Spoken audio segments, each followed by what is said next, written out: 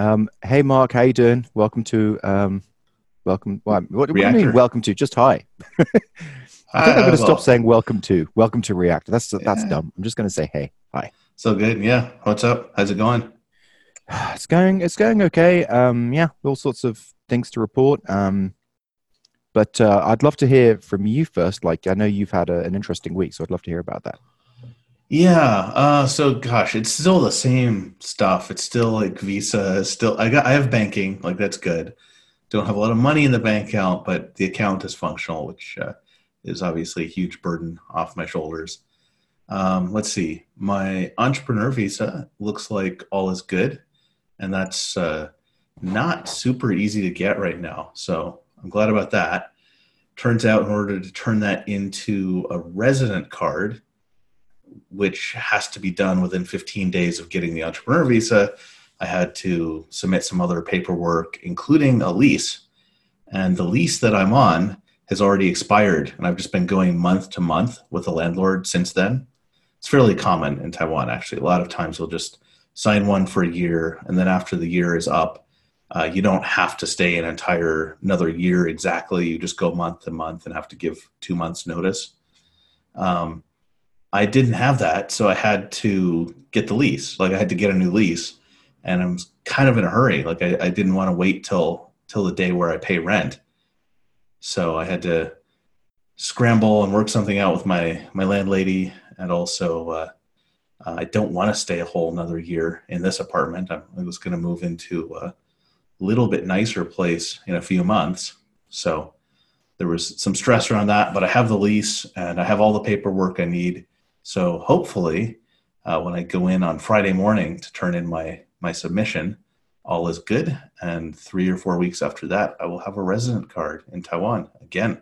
Good luck. I really hope that Yeah, works out for you. me too.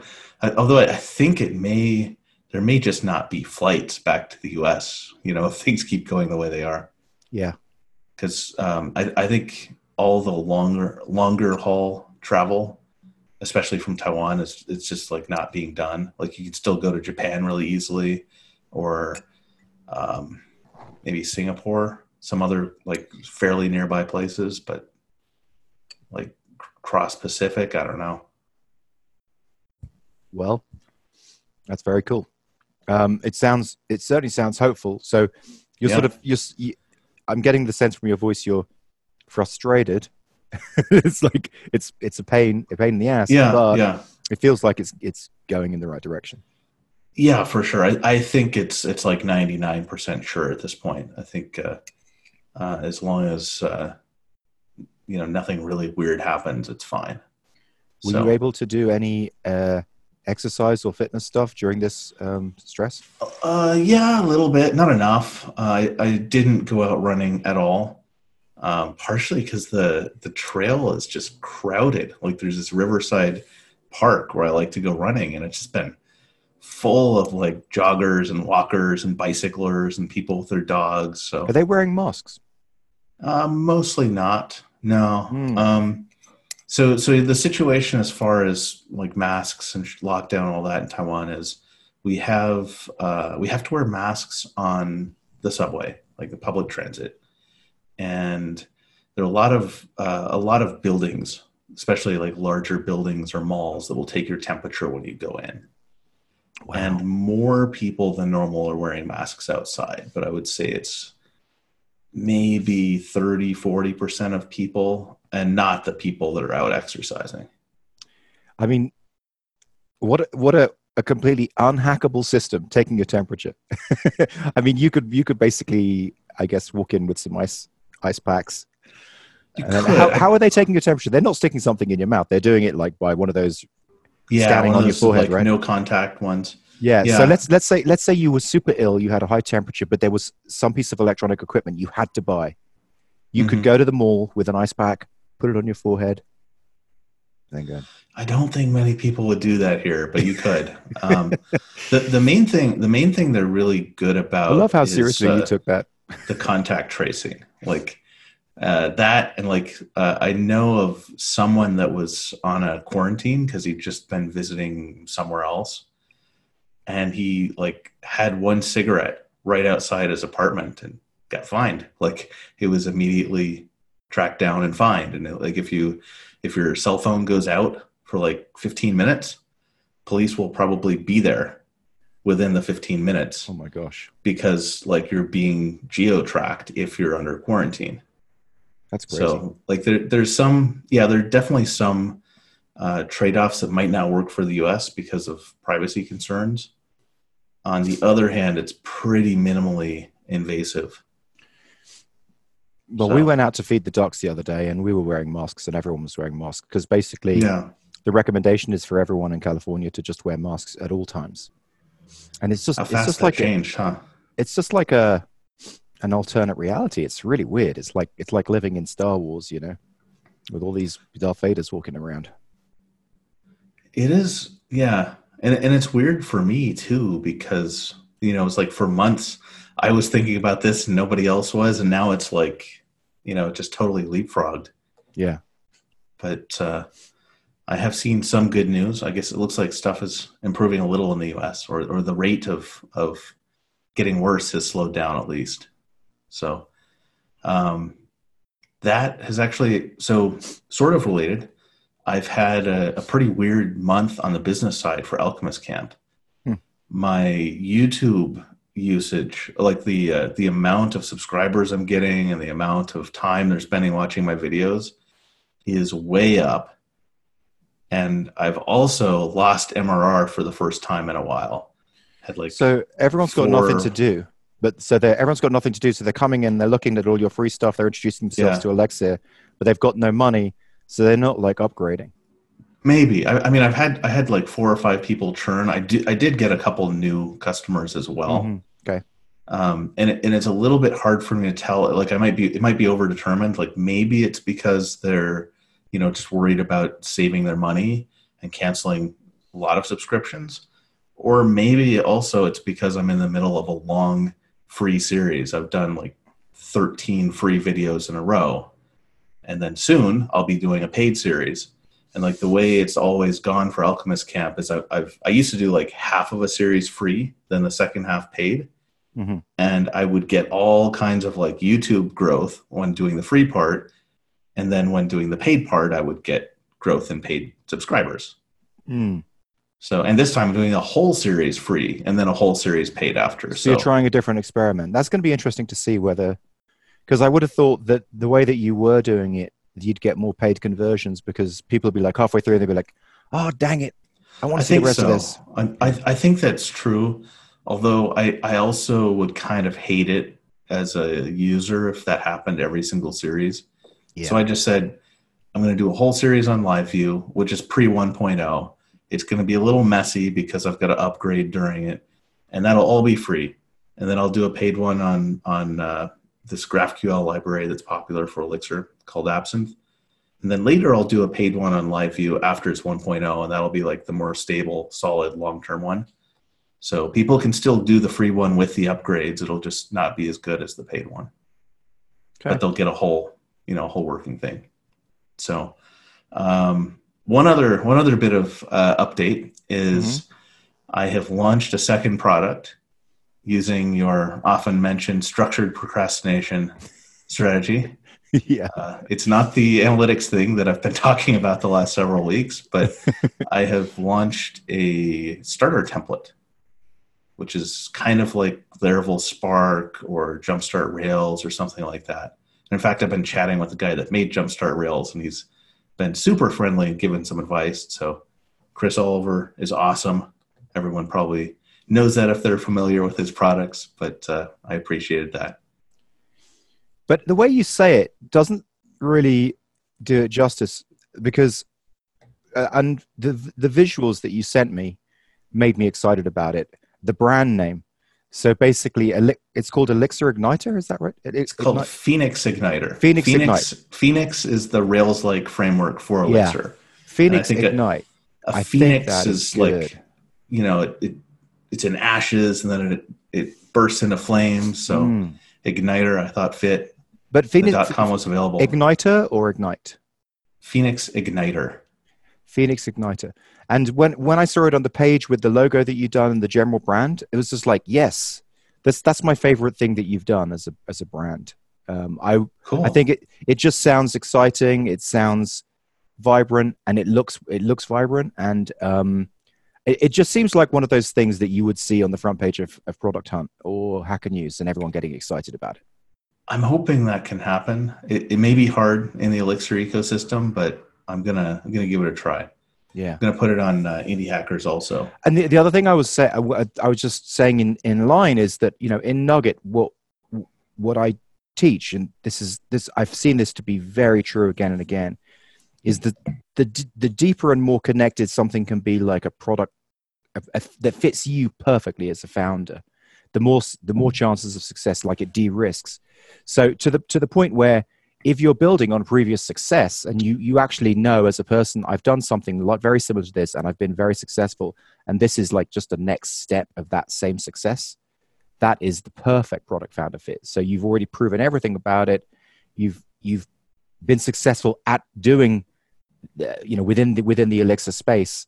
So and you've already built the audience. I mean, it couldn't be more perfect. It's absolutely perfect. It's exact fit for your audience and exact fit for you. It's got a lot of overlap, but one thing that's weird about it is, so I've got 54 email signups for it, and something like 35 or 40 of them were signed up on my Alchemist Camp email list. 0 of them are paying customers on Alchemist Camp. Interesting. And these are people that signed up and said, let me know when you start selling this. So I think it might even reach like a slightly different group of people that wouldn't pay for Alchemist Camp.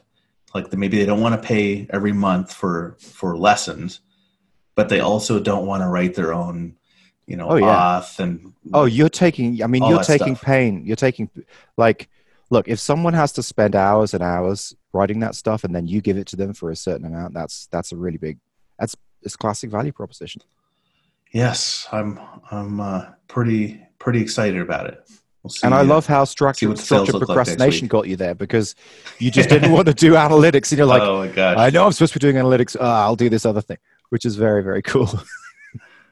I think it's maybe the first time I've used that, but hearing you talk about it and then like going back to Nugget last week, it kind of, I don't know, it just sparked me into action. Yeah. No, I mean, I've had my own structured procrastination because I don't know, every project, at some point, every project I get like a mental block about, and then I just don't want to do it. And then because I don't want to do it, then I use structured procrastination to do something else. So I've been meaning to do, as we discussed, I don't know, like a month ago, I've been meaning to re-release and relaunch Nugget, but I just couldn't get past the roadblock of not wanting to do it. So then I was working on TaskFlow, but then I got to this place where I couldn't work out how to do an effectively good add task screen. I didn't have it in my brain. And so it was like, just the mere thought of sitting down and working out how to do that was so annoying that I was like, okay, it's going to be easier for me to launch Nugget. So then I launched Nugget, and then I started working in Nugget, and I realized, okay, the next thing I should do, going back in mind with our the concept that we had about low resolution, the next thing I should do is pick the 7 best lessons and call that Nugget Bootcamp and make that free. And then that's the new loss leader that I put up on Product Hunt. And so then I started to do that. And then I was like, oh my God, I really don't want to do this. And then that got me back to TaskFlow, to building the add task screen, which I've now got done. There you go. So structured procrastination both ways. That's actually a really interesting idea, having like a Nugget boot camp. Because before it was the nuggets, like the ideas for startups themselves that you were giving away for free, right? Yeah. Or at least some of them. The idea came because a guy reached out to me. I can't remember his name right now, but he's building a somewhat similar. It's in the similar space. It's basically, I think it's. Oh, that was what it was. It was Painland. Pain.land is his thing, and so he's from Italy, and not that that's relevant, but I'm just trying to hook onto the things I remember about the interaction. So he sent me an email, and he's like, "Hey, I just bumped into Nugget. You know, I thought I should let you know about my thing. Maybe we should like have a chat sometime." So Painland is basically a community website where people can submit different ideas, different pains that they're having, because Mm. obviously he's come to that same point where he's realized, ideas don't matter. It's pain points that matter. Anyway, we had a back and forth, and he sent me about 7 different ideas that he was thinking about Mm-hmm. doing. So I was like, oh my God, I can't get into all of this. Like, I just need to give him the essential components of the Nugget course. And so I Mm-hmm. went through them and found 7 pages. And I'm like, yeah, if he reads this, then it's going to help him pick the right idea. Then you realize, like, oh, those same 7 would be useful for a lot of people. Exactly. That's exactly. And I don't think that I'm not sure that he's going to actually read those pages. Like, I heard nothing from him since then. Because, when you give people unsolicited advice, they're like, I don't know, I didn't ask for this. But Yeah, I do that a lot. I'm trying not to as much, but yeah, but so I'm not too stressed about that. But the interaction was really valuable because it helped me like with a gun to the head. I'm like, okay, what 7 things should I send to this guy so that if he reads them, it's going to make him pick the right thing. I'm yeah. like, yeah, that's actually so these 7 things are good, but it doesn't take away the value of Nugget, because Nugget is this it's this immersive, complete process that is a long time. So it's exactly what you said, which is it's the low resolution version of the course. Mm-hmm. And so if that's free and that's available for everyone to go through, then And it that's gets actually kind of some cool. results. Then It gets me a result because it's free, and I can put it on Product Hunt, and it can be the Nugget Bootcamp. I can tell everyone this is what you should do first. So that means when they do the real Nugget, even though it's high resolution, it doesn't matter because they already did the low resolution version. yeah. Well, I think with the exception of 30 by 500, just about everything I've bought that wasn't really cheap, I'd already gotten something for free or very cheap from the same people that was useful for me. And then I was like, oh, I want more of that. Yeah, exactly. Yeah. And so that's what it would be. But now I've talking it through with my wife, and that would be a faster path to money. Mm-hmm. But just talking it through with Georgie, we've decided that probably the best thing for me to focus on is TaskFlow, for all the reasons Really? that I previously said, because even if I do put that out and it did get 2,000 people and I did get a couple of 100 customers, it would end up in, like a 50 grand bump or something like that. But Mm-hmm. it's not sustained revenue. Right. It's not sustained and ongoing revenue, and it's not really building the true life-changing business that we need yet. Makes sense. So what I should do is TaskFlow, begin to get that sustained revenue, then circle back to Nugget and probably just make it completely free and do that other the low resolution piece. So I think okay. Nugget's going to end up not being a moneymaker. So it's kind of like moving the free line, I think is what I've heard that called.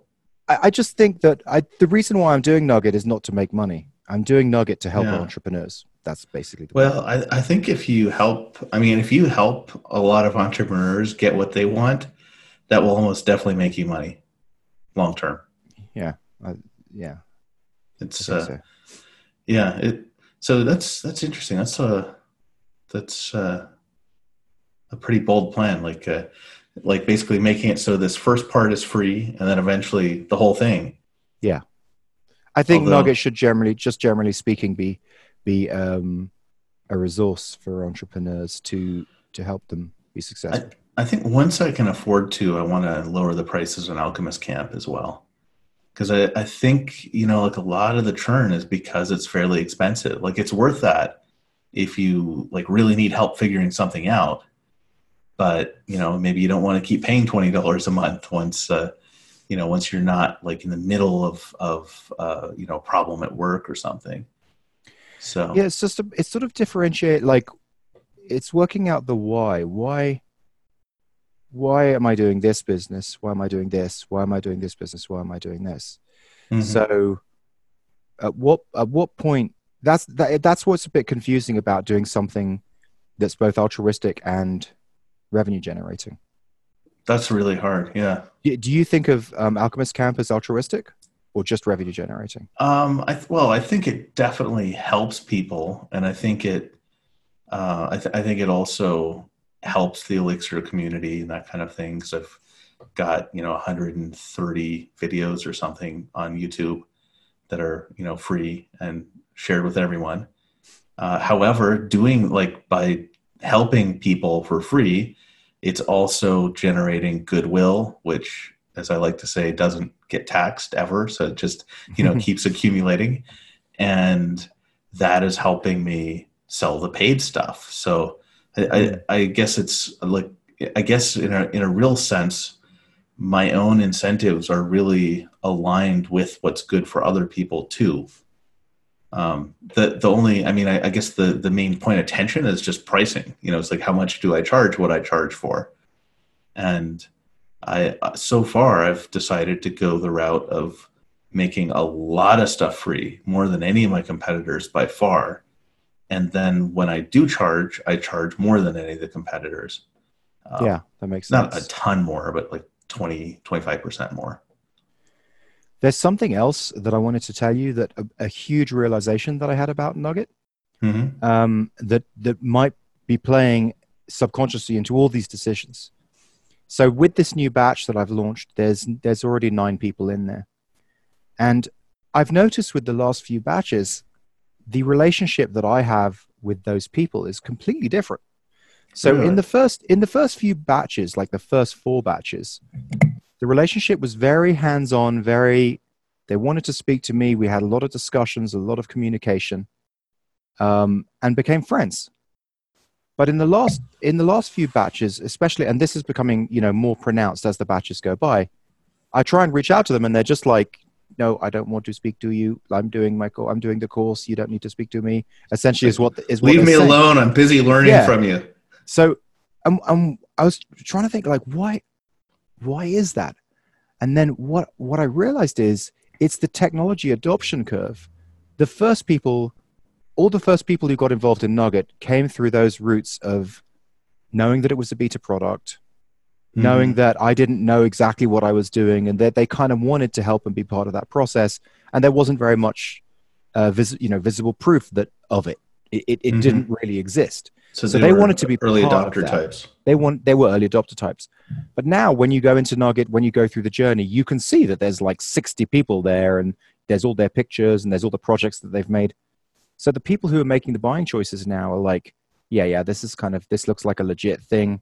And I'm here to learn. I'm here to buy this. It's not about building a personal relationship or being an early adopter.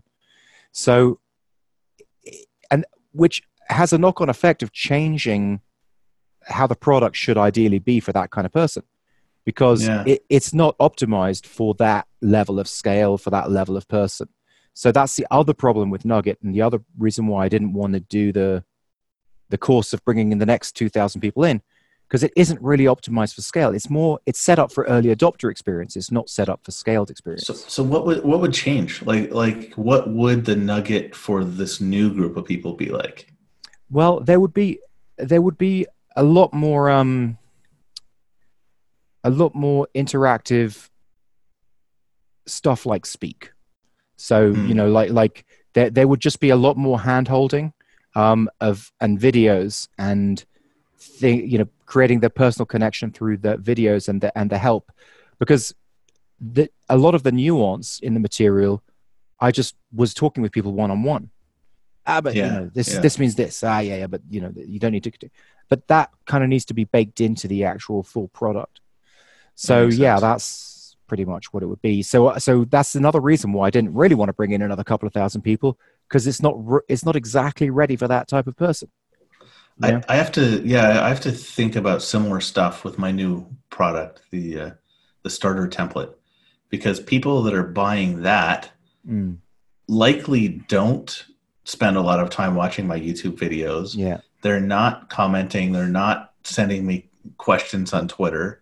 They're probably people who just want a one-off transaction. They want to buy something and they want to use it to speed up their development. So as a result, I need to build out like a big docs page where I have, documentation on every single thing the thing provides, and give an experience. It's more like, more like just what, if you're looking at a framework, Every customer can't be your friend. And that might be a good show title. Every customer can't be your friend. Yeah. That's not bad. So the mental model that I've got this week is, it's one from Gabriel Weinberg's new book. And it's actually just a basic economic idea, which is comparative advantage. And the idea of that is it's basically like the reason for doing trade. Like if one person or group is better at one thing and a different person or group is better at a different thing, obviously it makes sense. Like say, you're good at doing designs and your friend Jason is good at writing algorithms. You will do better if you make the design for something, he does the algorithms, than vice versa. The thing that's interesting though is comparative advantage isn't just about your absolute advantage. Like you could actually be in a place where, say, working as a farmer, you're less productive than an American farmer, and working as a biology researcher, you're also less productive. But the gap is larger for being a biology researcher than being a farmer. So everybody still makes money if you do the farming and then trade your food to Americans in exchange for biology research. Like in a super, super simple example. So what you want to do, like this would be, like a free trade advocate would say for a country, but it's also super true for a person. What you would want to do is find the thing where you have more of an advantage in comparison to how much of an advantage you have versus other people at doing other things.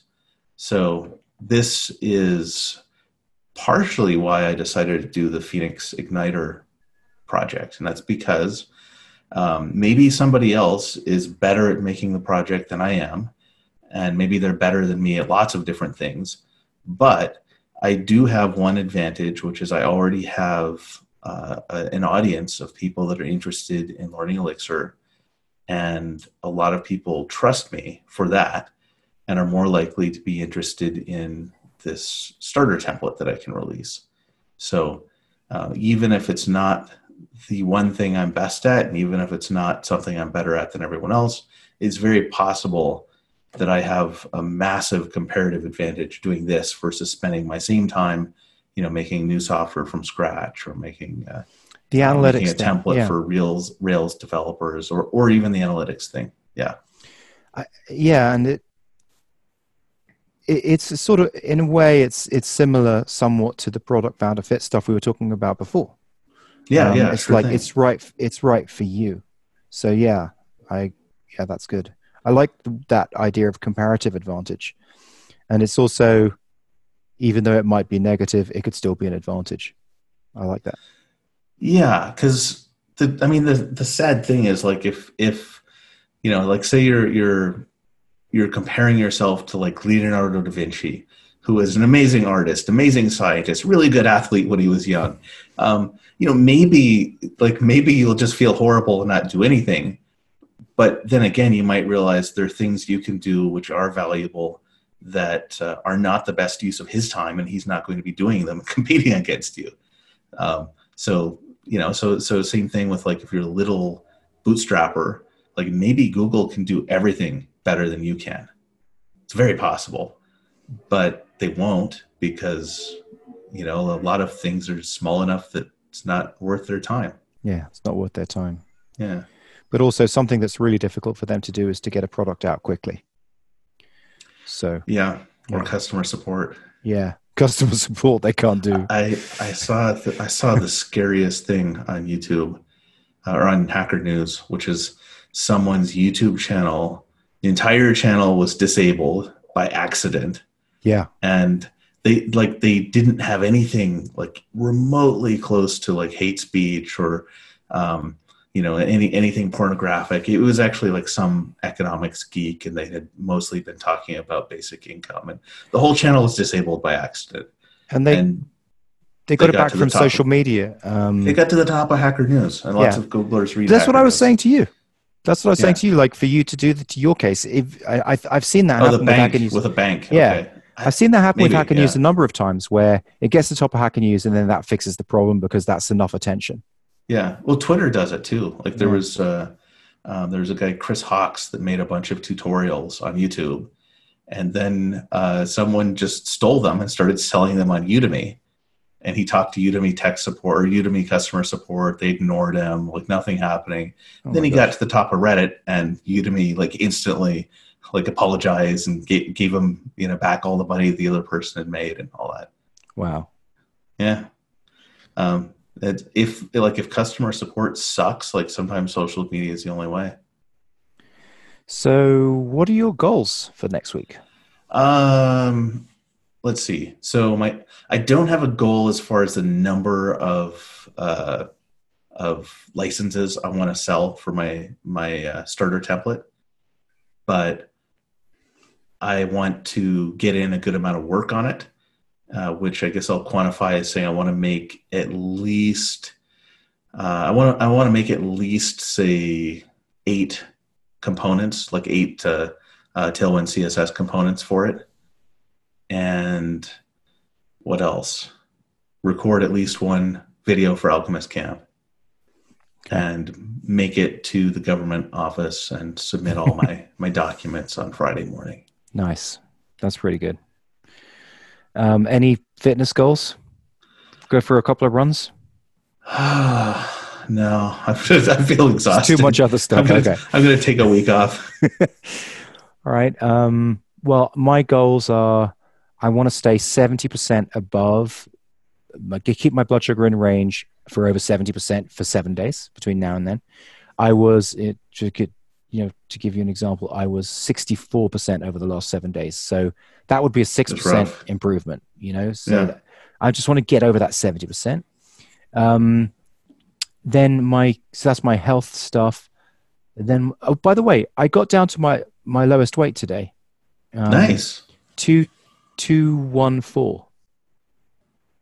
Not bad. Yeah, it's just never thought it would happen. But anyway, 214, that's crazy. So I'm just going to keep on doing what I'm doing regarding with the vegetables and the general way that I'm eating. And it's interesting that even though my blood sugar's bad, I'm still sort of in a good losing weight place. It seems like that's going to have a positive effect long term, no matter what. Yeah. So with TaskFlow, I guess I've got the add task screen. So now I need to actually make it put tasks into the database and then list them in some way.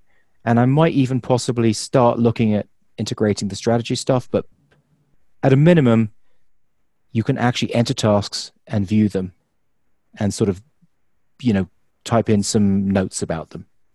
That's what it's going to be. Yeah. That'd be a big step. Yeah, I think so. Because then I can start dog fooding it for reals. Right. Yeah. Oh, I remember one other goal. Sorry. Sure.